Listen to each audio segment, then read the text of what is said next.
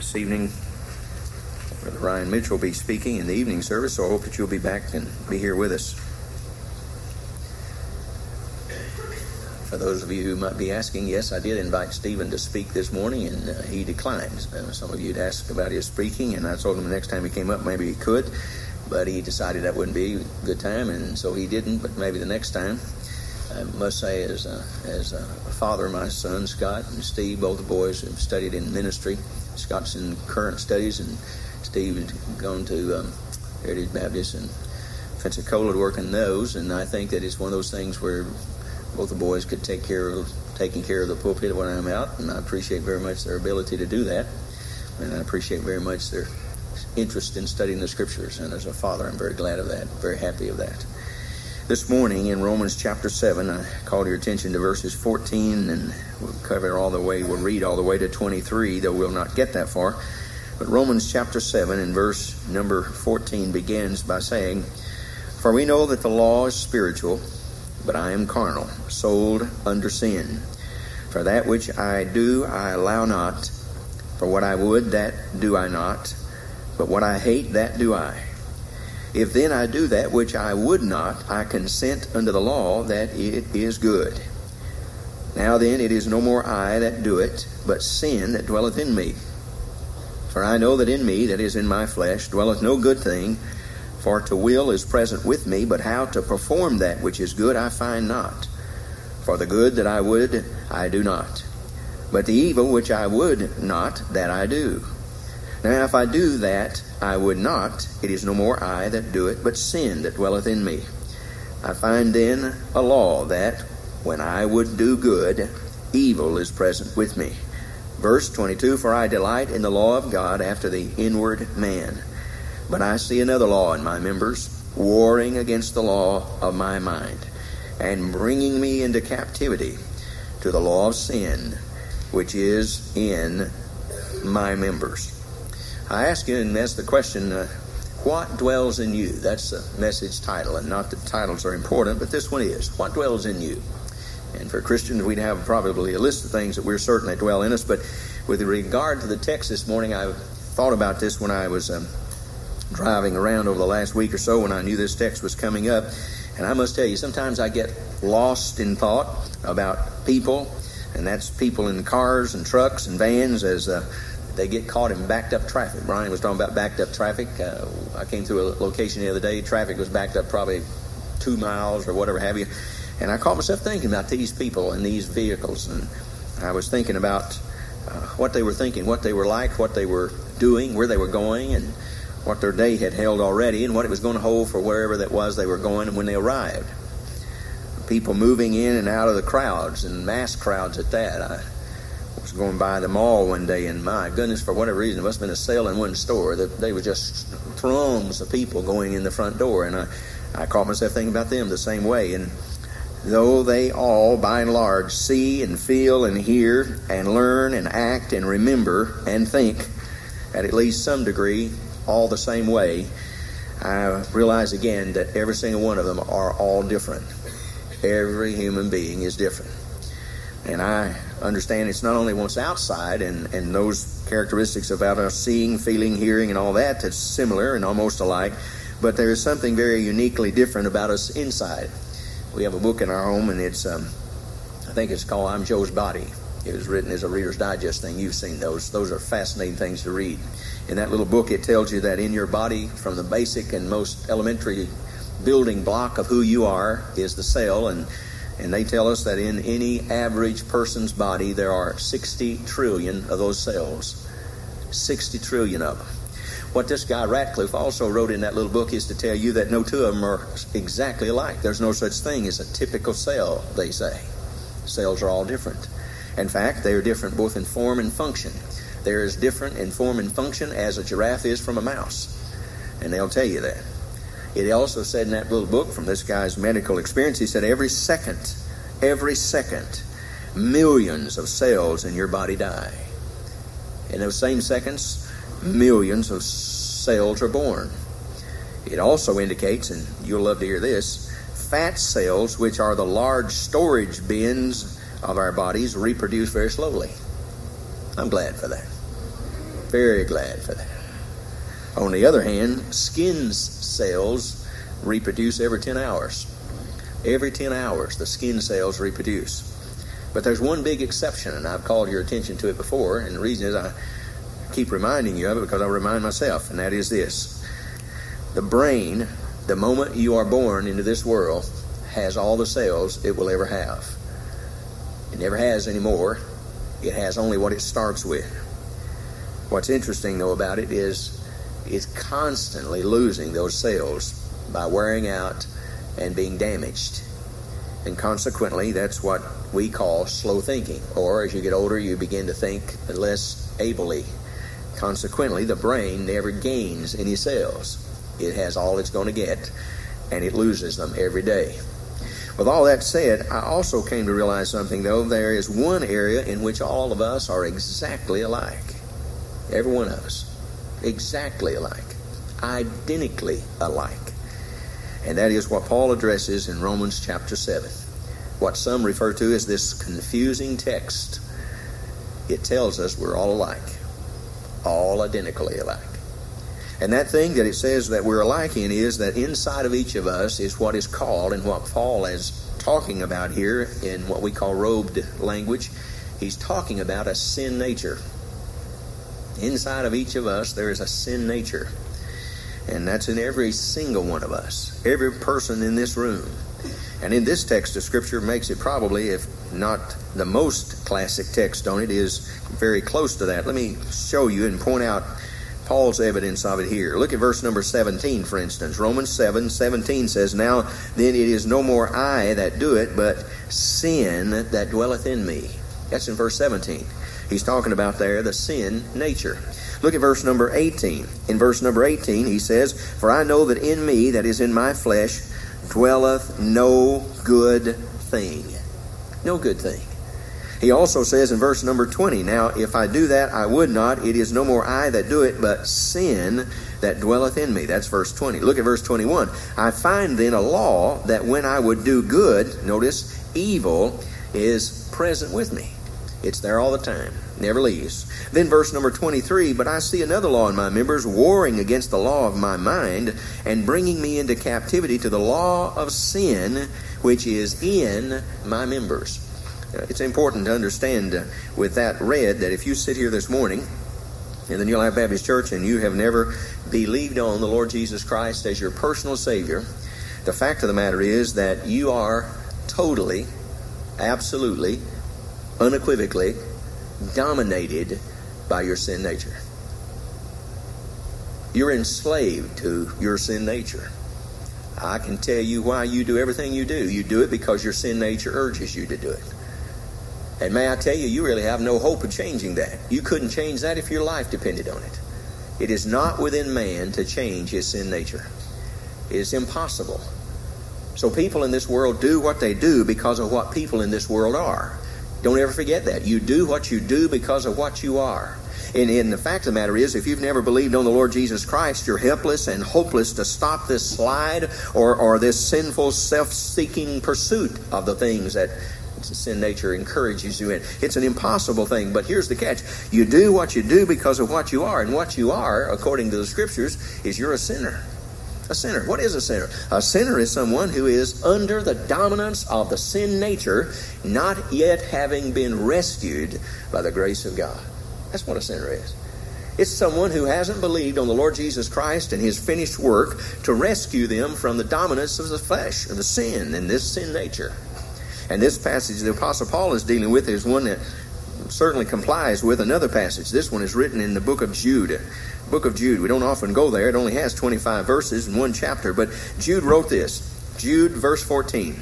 Jude 14 says, "And Enoch also, the seventh from Adam, prophesied of these, saying, Behold, the Lord cometh with 10,000s of his saints to execute judgment upon," now note the text here in verse 15 and 16, "to execute judgment upon all, to convince all that are ungodly among them of all their ungodly deeds which they have ungodly committed, and of all their hard speeches which ungodly sinners have spoken against him.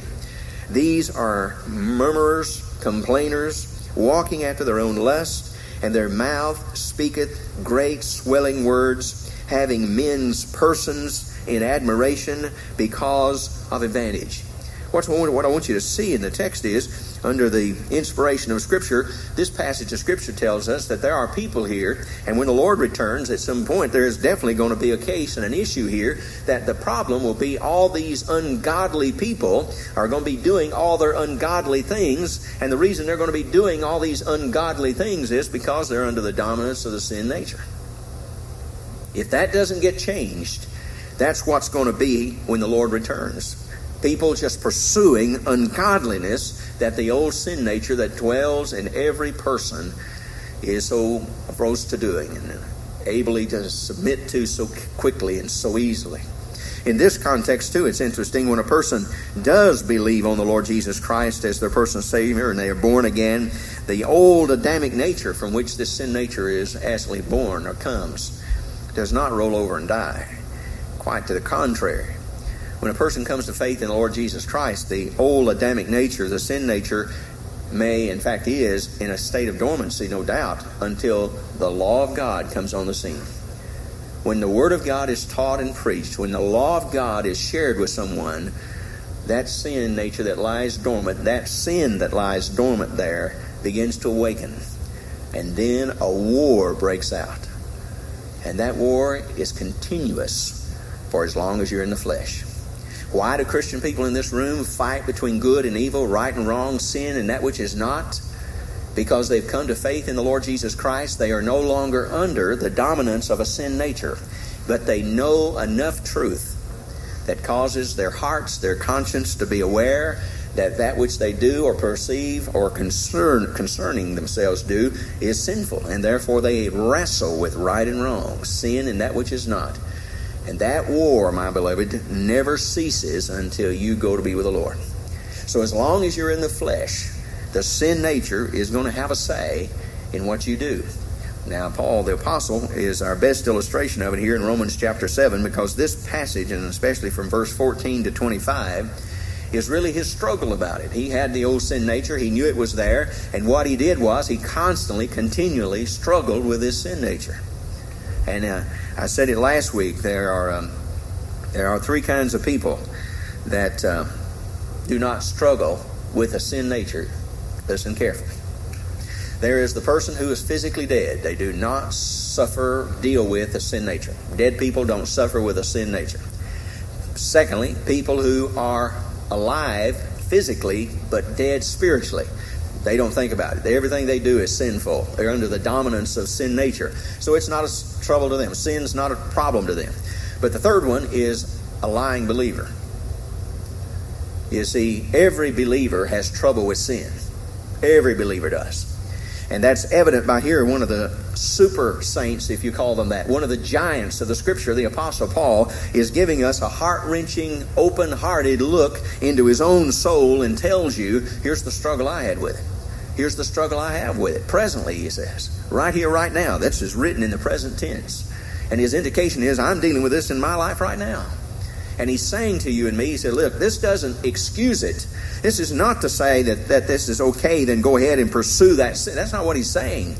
What Paul is doing in this text of Scripture is showing you the source from which it comes, so you can be on the alert, make sure that you do not follow back under the dominance of sin nature that you were in when you came to faith in the Lord Jesus Christ. Now look at the text, if you would, verse number 16, where we begin today. Paul starts out by saying in verse 16, if then I do that which I would not. That is, if I'm doing things that I know I should not and things I do not approve, he says, I consent unto the law that it is good. Now, he's not talking that he consents to the law that the thing he's doing is good. He's saying, by the very fact that there's a wrestling match going inside of me tells me that I concur and I consent to the fact of God's Word and what it says is absolutely true. That's what he's saying. He's saying the Word of God is true because it's saying there's a war in here, and by my fighting this thing, I can tell you, I can testify to the fact there are sometimes I do that which I know I should not. But the very fact that I struggle with it says, I know better.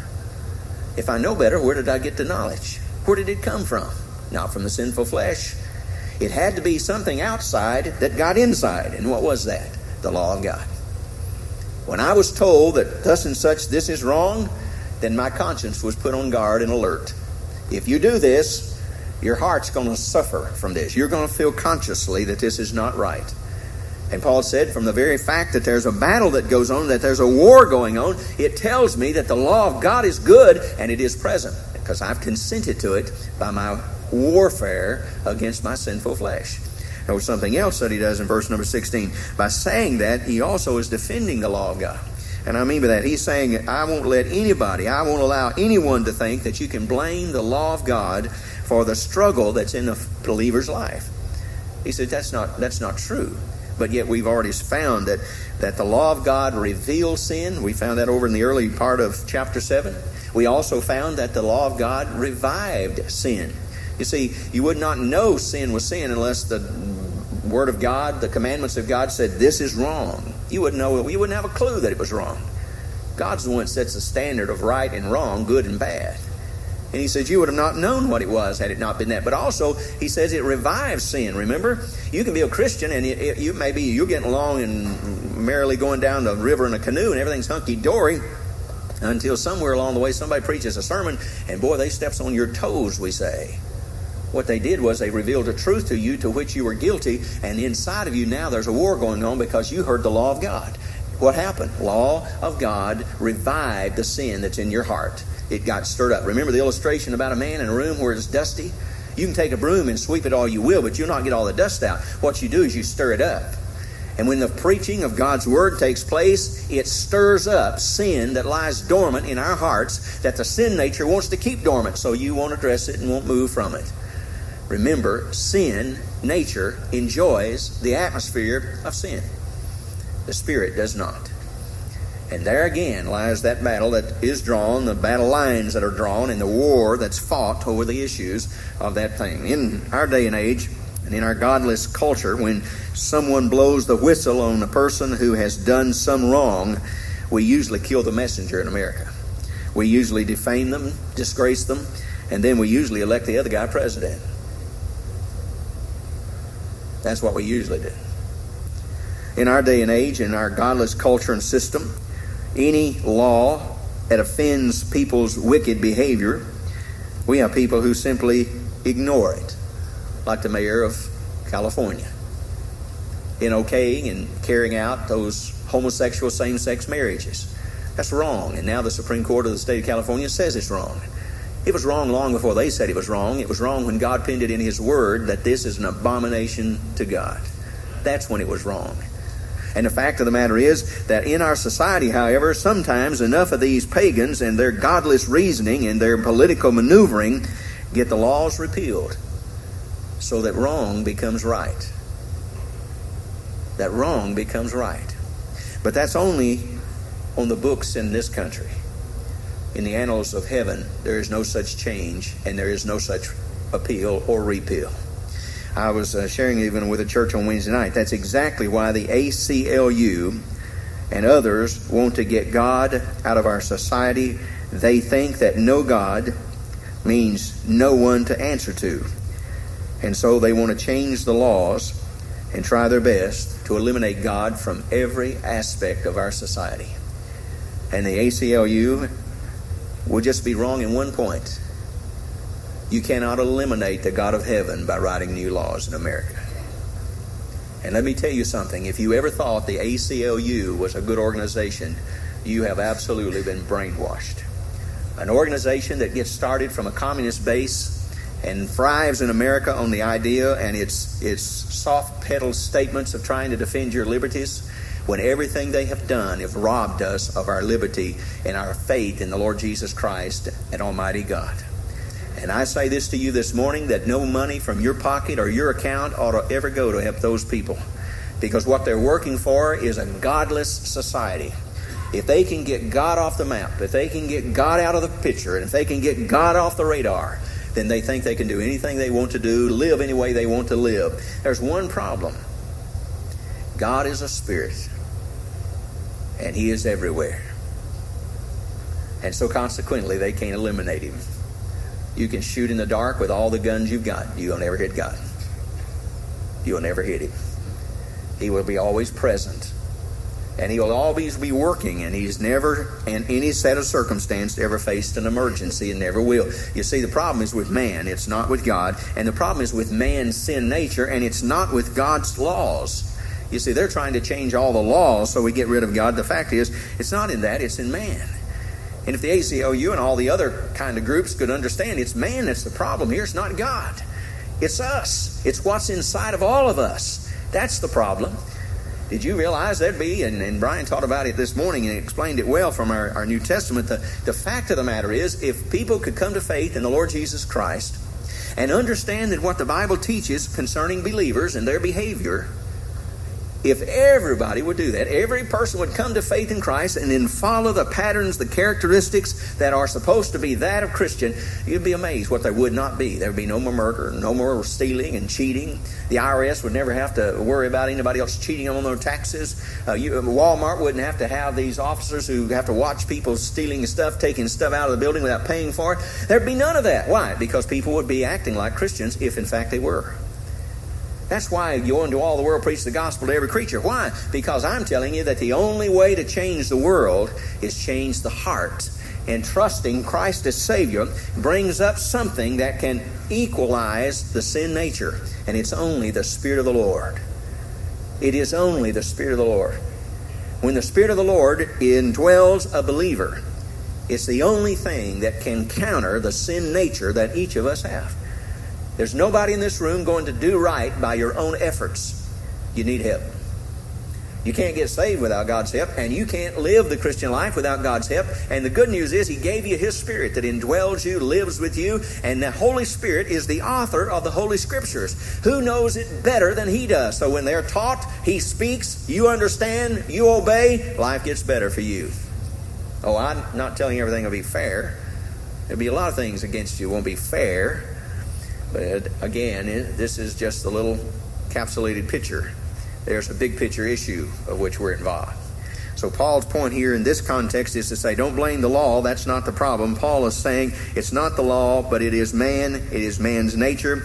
And in this case, he says even if he does not approve and does those things that he doesn't approve of, and that he would not, he's saying in essence in verse 16, I'm still taking sides with the law of God. At least the new creation part of him is taking sides. By the way, the very fact that Paul in somewhere in his heart and his life, his desires are not to do these sinful things, it proves and indeed underlines the fact that his Spirit, or the Holy Spirit that indwells him, has prompted his conscience to be aware that there is a standard to which he's held accountable. And that's true with everybody in this room. You see, I said often here, and that is that your body is the temple of the Holy Spirit. You have absolutely no right to put anything into that body that violates God and His character. Smoking, drinking, drugs, anything and everything, and overeating, anything else that does anything to the body you live in. That's not your body. You are not your own. What? You're bought with a price. Therefore what? Glorify your body. Glorify God with your body which He gave you. And by the way, just as surely as you stand accountable for everything else you do in your Christian life, you stand accountable for what you do with the body He gave you. The illustration is the same. Christ Himself said, the Father gave me a body. What was the purpose? Because Christ was going to die on the cross. And so He needed a certain kind of body in a certain way. And God the Father prepared for me a body that would fit this situation. God did the same for you. He gave you a body that fit the service to which He wanted you to involve yourself. And He does not want you, me, or anybody else who calls themselves Christians to abuse these bodies or to do anything to them or with them or in them that's going to make any kind of reproach on His name. And yet we do it all the time. And there again is why the world's lost confidence in Christians, because we do all the things they do, the pagans, and then turn right around and try to make ourselves different. You can't have it both ways. If any man be in Christ, he's a new creature. Old things are passed away. Behold, all things have become new. That's only true if you comply with the law of God. It's not true if you just sort of stand back and say, well, I'm saved, I'm on the way to heaven, and we'll just let things happen as they do. No. You need to address in your life, as I have to in mine, anything in your life that's contrary to what God's Word says in regard to what He's holding you accountable for. And I say to you this morning, Paul the Apostle is drawing that conclusion here, that the law of God is not bad, it is good, and the very fact that I have a sense of what's right and wrong shows me that God's law is a good thing. Look at verse 17. He goes a step further. What is the problem then, Paul? If it's not the law of God, if that's not what stirs up the dust, if that's not a problem, what is? Verse 17. Now then, it is no more I that do it, but the sin that dwelleth in me. The sin that dwelleth in me, that's the sin nature. And again, I tell you to perish the thought that you think Paul is somehow trying to excuse his sinful behavior and his doing things that he does not approve. That's not what he's doing. What he's doing here is tracking down the source of this sinful behavior. Where did it come from? Why does it keep rising up in me? Let me take you to a New Testament epistle. This one is in 1 John chapter 1. Paul agrees with 1 John's epistle, that is written by John. When you come to chapter 1 of 1 John, look at verse number 6. 1 John chapter 1, verse number 6. John writes these words. If we say that we have fellowship with him and walk in darkness, we lie and do not the truth. Verse 7. But if we walk in the light as he is in the light, we have fellowship one with another, and the blood of Jesus Christ his Son cleanseth us from all sin. By the way, cleanseth us in a tense in the case here indicates goes on, keeps on cleansing us from sin. If you walk in the light as he is in the light, we have fellowship one with another. Blood of Jesus Christ keeps on cleansing you from your sins, those sins that you may commit and not be aware of, as it were. Verse number 8, if we say that we have no sin, we deceive ourselves, and the truth's not in us. Verse 9, if we confess our sins, he is faithful and just to forgive us our sins, to cleanse us from all unrighteousness. If we say, verse 10 says, that we have not sinned, we make him a liar, and his word is not in us. That's a simple way of saying everything Paul said over in chapter 7 of Romans. John is saying you have a sin nature. And if you start going around denying all that, you're deceiving yourself. You're crazy. You're nuts. You have a sin nature, and the faster and the quicker you come to face it, the better off you'll be. In verse 8, for instance, when he says we have no sin, that's a sin nature. We have a sin nature, and if you say you don't, he's saying, in this context, if you say you don't have one, you deceive yourself, and the truth's not in you. But he also says, if you say, in verse number 6, if we say that we have fellowship with him, while at the same time we walk in darkness, we lie and we do not the truth. We lie and do not the truth. Then he goes in verse number 10. He has another one of those if we say things. He says, if we say, verse 10, that we have not sinned, we make him a liar, and his word is not in us. Make him a liar. That's the strongest of the language in the text. It's not just you deceived yourself. You actually call God a liar. You make him a liar if you hold to that idea. I say all that to say this. The reality is that every true believer, and I have to emphasize that because you know full well there are some pseudos out there. Some guys, some women, some boys, some girls, some young people who stand up and they'll give testimony flowing from ear to ear, slobbering like a duck, and say, oh man, I'm saved, I'm on my way to heaven, and live like the devil. But if any man be in Christ, he's a new creature. Old things are passed away, behold, all things become new. You do not get saved to go back into what you got saved out of. When Israel got rescued from Egypt, she was not rescued from Egypt just to go over to the Amorites and live with the devils and the idols that they had again. That was not what God saved her out for. And that's exactly the case with God's people. He didn't save you so you could go back and do whatever you want to do. He made you a new creature in Christ Jesus so your life would change and reflect the likeness of the Lord Jesus Christ. And as a believer, when I don't reflect that, I not only reflect poorly on him, but literally from 1 John's passage, I make him a liar. I make him a liar. I go around telling people that I'm saved and I give testimony to that end, when in reality in my life, I know full well I have no fellowship with him. It might be like you talking about you knowing the Lord and yet not picking up his word all week long. I, for one, would have a real serious problem with that. You see, I don't believe you're healthy if you don't eat. And if you went all week and you didn't eat anything from your table unless you were fasting and it was a biblical fast and you committed yourself to that, I would be very hard-pressed to believe that you're healthy. I have the same problem believing you're healthy spiritually if, in fact, you didn't pick up the word this week. I have the same problem with people who say, well, I'm a Christian, but I don't take time to pray. You know, God's God, and he's just going to take care of that. I don't have to pray. You obviously have not read the New Testament. Pray without ceasing. pray without ceasing. I said it in the Wednesday night service. I repeat it again. Prayer says to the Lord, to everybody who listens or knows us, when you pray, you understand your dependence upon Him. When you don't pray, you're saying, hey, I don't need God. I can run this thing very well. I am doing a good job. I'm getting a paycheck. I'm staying healthy. I'm enjoying life. Everything is hunky-dory. That's what it says. But I remind you, God doesn't always pay on Friday. Payday comes.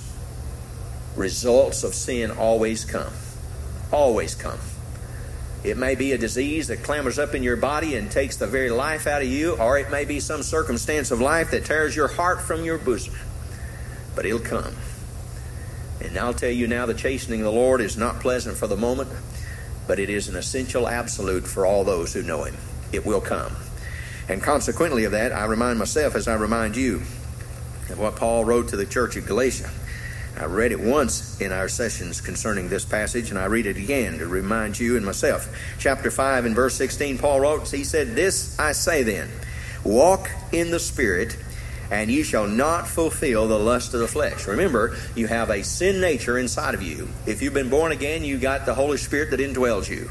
And he's saying you always come down on the side of doing what the Spirit wants to do. You live in light of and in accordance and in sympathy and in a coordination with what the Spirit says. And if you'll do that, you won't have to worry about, verse 16, the lust of the flesh.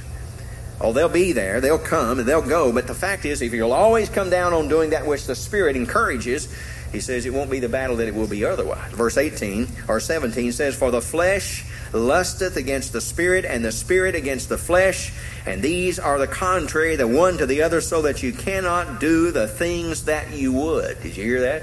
You cannot do the things that you would, because there's this battle inside of you going on. You want to do one thing, you end up doing the other. Why? Because there's the war that's going on. By the way, the word against in the Greek is a Greek word that means to put down. The word and the reading of that and translating it into chapter number 5 of Galatians, verse 17, could read thus: "The flesh desires to put down the Spirit, and the Spirit puts down the flesh." And that's exactly what it is. Either the Spirit is putting down the flesh, or the flesh is putting down the Spirit. Back to Romans chapter 7, look at verse number 18. In verse 18, Paul takes it a step further. "For I know," and I've encouraged you always to note those. He wrote this in verse 14, "For we know," and then in verse 18, "I know, that is, I know in me," that is in my flesh, "dwelleth no good thing. For to will is present with me, but how to perform that which is good I find not." Keep something in mind here, and I admit I had some challenges with it at first, but you must keep it in mind and in the forefront when you read this text. Keep in mind that in me, in verse 18, you see the phrase "in me," verse 18, is not the same as the "I" in verse 17. Now that may seem obvious to some of you who study the Scriptures, but if you're not careful, the me's and the I's you're going to think are all the same, and they're not. The me in verse number 18, where he says in verse number 18, "in me," is the old nature, the sinful self. When you read of this verse 17 and he talks about "I," he's talking about the new creation in Christ Jesus. There's a distinction here that's very clear, homiletically and hermeneutically. It is clear that there's a distinction in these. And don't you get them confused. Don't you say, well, they're all the same thing. No, it's not. It's not that this guy's a schizophrenic or a double personality kind of person. He's a saved man with a sin nature. And what that incorporates is that there is inside of him an understanding. There's one side of him that wants to do this, and one side of him wants to do that, but he's the same person. And I say to you, that's what you have to watch out for when you deal with this matter. And every believer, if we could just get a grip on this, that in our flesh, our old Adamic nature, which works through the body, dwells absolutely nothing. There'd be several things that would be resolved. One, it would be, the big thing is that we would be less occupied with ourselves. Less occupied with ourselves. Self-centeredness, self-intoxication, which our society is so badly involved with. Self-intoxication. I have never met so many people in my life that are self-intoxicated. I mean, all they think about is self. They don't think about anybody else. They don't care about anybody else. They're selfish, self-centered. And by the way, that's one reason why marriages are going down the tube at an alarming rate. See, marriage is other person-centered. Other person-centered. That's no problem. That's just the ice cream truck. We'll stop it in a minute. You can have all you want of that. That's no big deal. Anyway, the point is it very simply puts it out this way. It says, in my case, your case, and everybody's case, that people who have and understand that they are under the sin nature dominance, I'll tell you exactly what they want to do. They look out for self. Every move is what's good for me. What do I want? How can you help me? What can you do to move over to give me more room? And by the way, those are the kind of folks, excuse me now, these are the kind of folks who get into road rage problems on highways. Road rage people. You say, hey, Pastor, I get in road rage. Then, my friend, you're letting the sin nature dominate you. Because what you think is, nobody has more rights than you do. I have more rights. They ought to get out of my way. They ought to clear off. They ought to get over the side of the road. If they're just going to go 20 miles an hour, they ought to go. Look, I grant you, there are folks out there who don't know how to drive. I grant you that. I've met some of them. I've read with some of them, ridden with them. But let me tell you something. They have a right to. And you and I have no right to somehow press or suppress their rights. So when you drive through some place, you just remember this. You have rights, but they have rights. If they happen to get in the fast lane and they happen to go a little slower than you think they ought, I'll tell you something. Most of those people who drive there and drive 20 miles an hour, their hearing aids are turned off. You don't need to honk. You don't need to get up on their bumper. They can't see.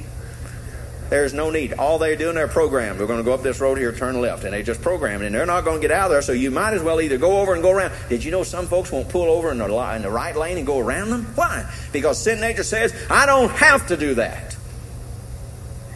They ought to move out of my way. Well, boy, you talk about arrogance. But you know what that is?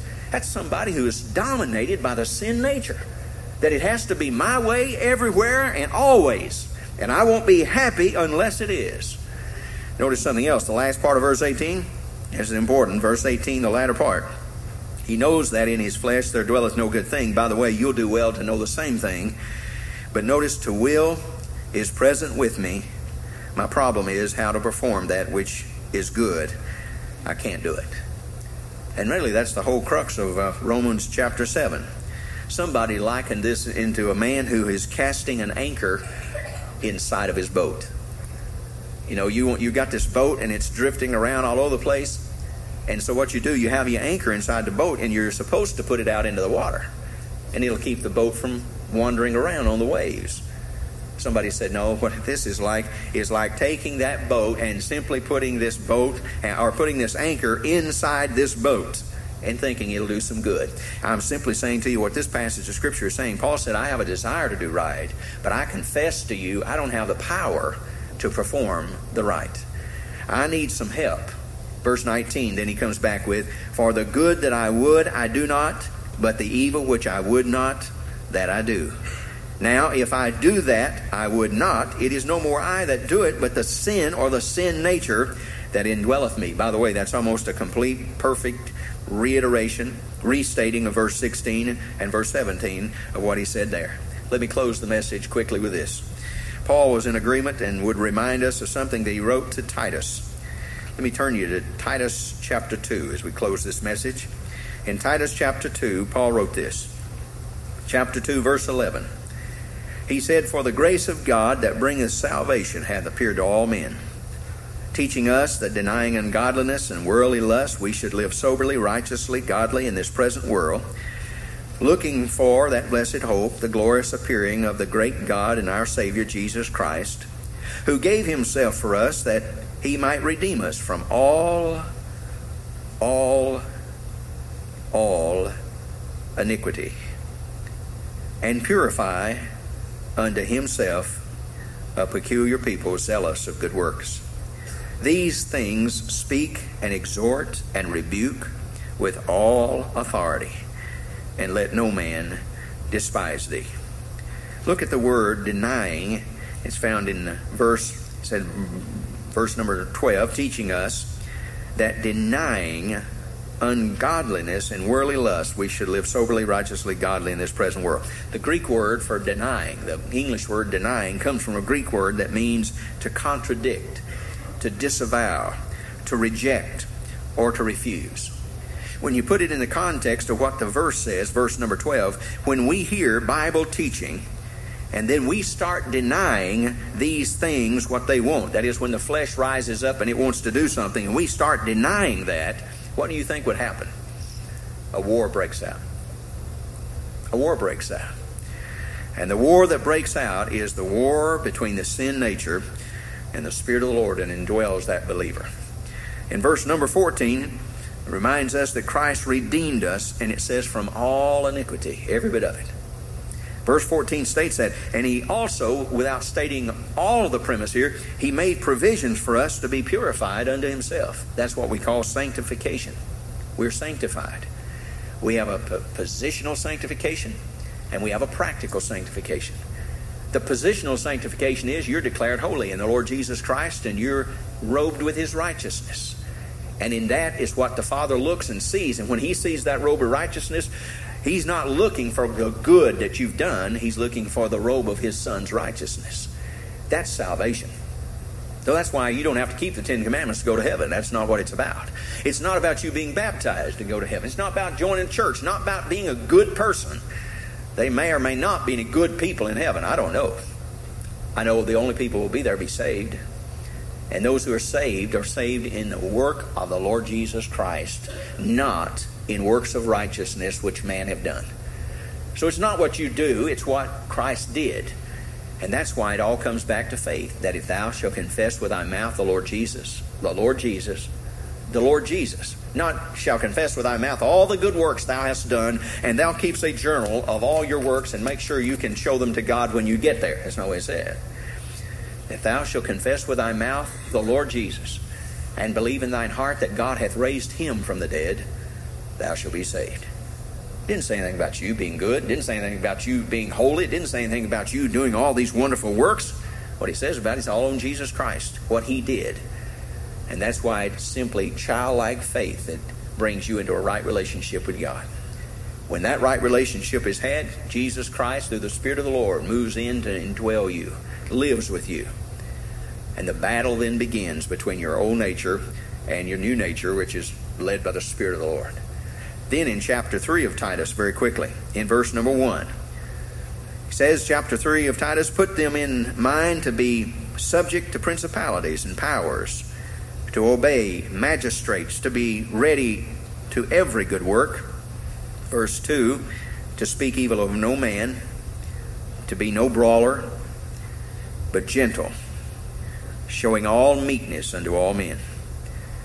For we ourselves, verse 3, for we ourselves also were sometimes foolish, disobedient, deceived, serving divers lusts and pleasures, living in malice and envy, hateful, and hating one another.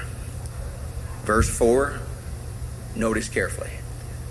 But after that the kindness and the love of God our Savior toward man appeared, not by works of righteousness which we have done, but according to his mercy he saved us, by the washing of regeneration, by the renewing of the Holy Ghost. I tell you, that's an exciting verse of Scripture. It's to say, I was just like they were. I was foolish, and I did the things they did. But I have now been changed. But when in verse number 4's case, but after the kindness and the love of God our Savior toward men appeared, everything changed. Question is, have you come to know this Lord, this Savior? Is Jesus Christ your Savior this morning? Oh, I know you know or should know that you have a sin nature. Now do you know you have a Savior to take away your sin?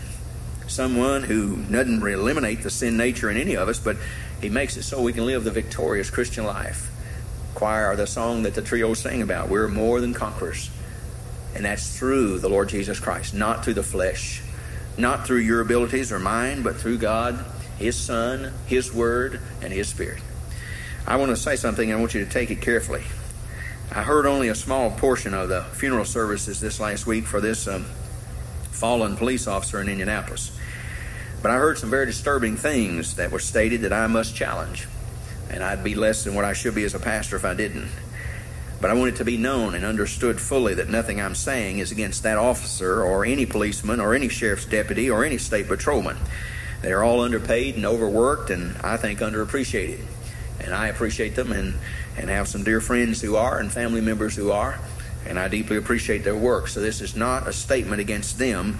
It's a statement against what people said about them. First off, my concern is with a statement that one man made at the funeral services of that officer when he made the allusion that one person made, or he made this statement, that his good works, talking about this officer that died, his good work in the line of duty merits his getting into heaven. That is absolutely not true. It is absolutely not true. As much as I respect and appreciate every fallen officer and every fallen soldier and every fallen volunteer who tried to save somebody's life, that does not merit heaven. Heaven is not on a merit system of what man can do. It's not by works of righteousness which we have done, but according to His mercy He saved us. And I remind you, whether the good works are for the state or whether they're done for the church, they don't merit salvation. This officer did not, if he went to heaven, get to heaven because he was a worker and a hard worker in the police department of Indianapolis, Indiana. That's not what caught it. Secondly, the statement made and the words were spoken, and I quote, the dead officer had entered heaven because he had already been to hell. It's not true. He was referring to the battle zone in which the officer died. That's wrong again. Hell is not a state of mind, nor is it a city in the city of Indiana or the state of Indiana. Hell is not a place here on this earth. Hell is a prepared place for the devil and his angels, but where all people who reject Jesus Christ as Savior go until they're permanently placed in the lake of fire. That's what hell is. And it is a real place. It is as real as the streets of Indianapolis. But as bad as Indianapolis is, it's not hell. As much as the worst scenario of cases you've ever lived through in your life, they're not hell. Hell is a prepared place for unprepared people and for the devil and his angels. And if you haven't believed on the Lord Jesus Christ as your Savior, I hate to tell you, but I must, that's where you'll end up. And it's not what you say, it's what's real. I mean by that, it's not a matter of you just saying, I'm saved. It's a matter of you saying what God says about you.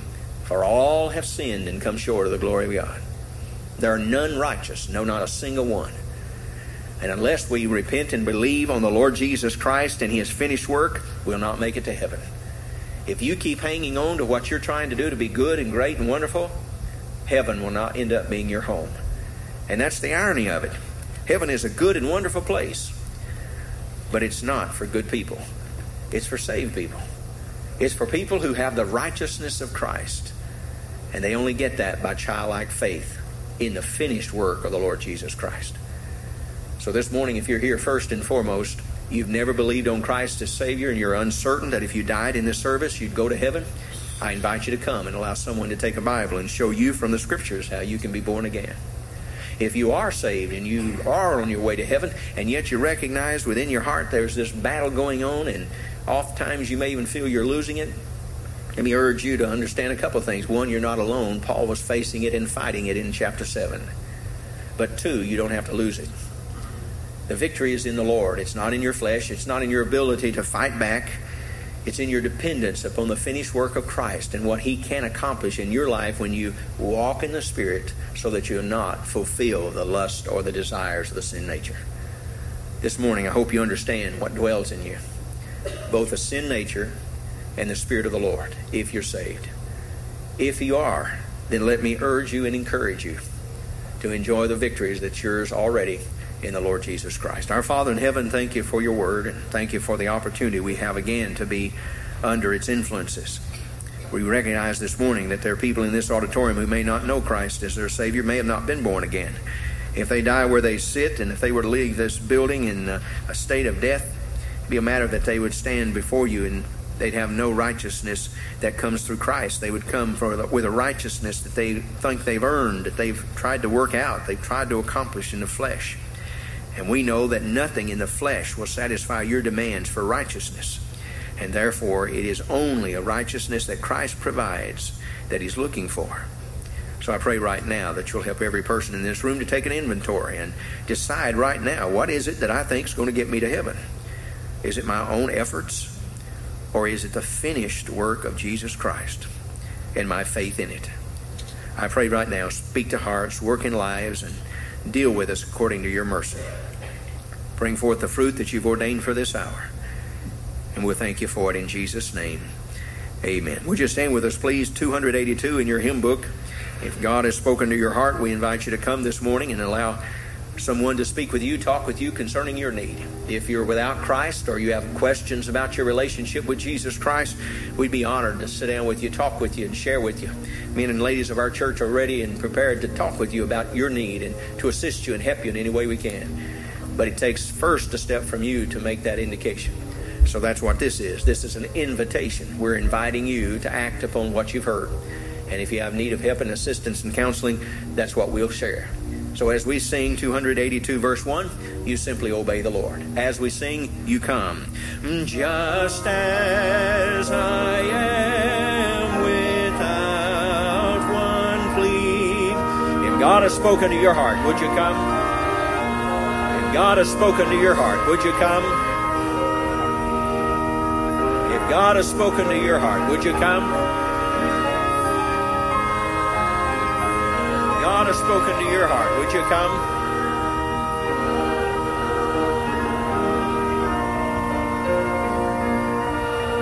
Verse number 2. Just as I am without not to rid my soul. God has spoken to your heart. Would you come?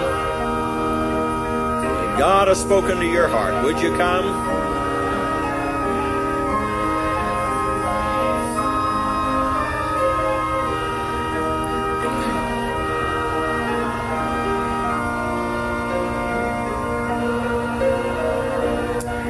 Bow your heads with me, please. Our Father in heaven, we thank you so very much for your goodness, your grace. We thank you for working in our hearts and our lives, and thank you for the salvation that you've brought us in Christ.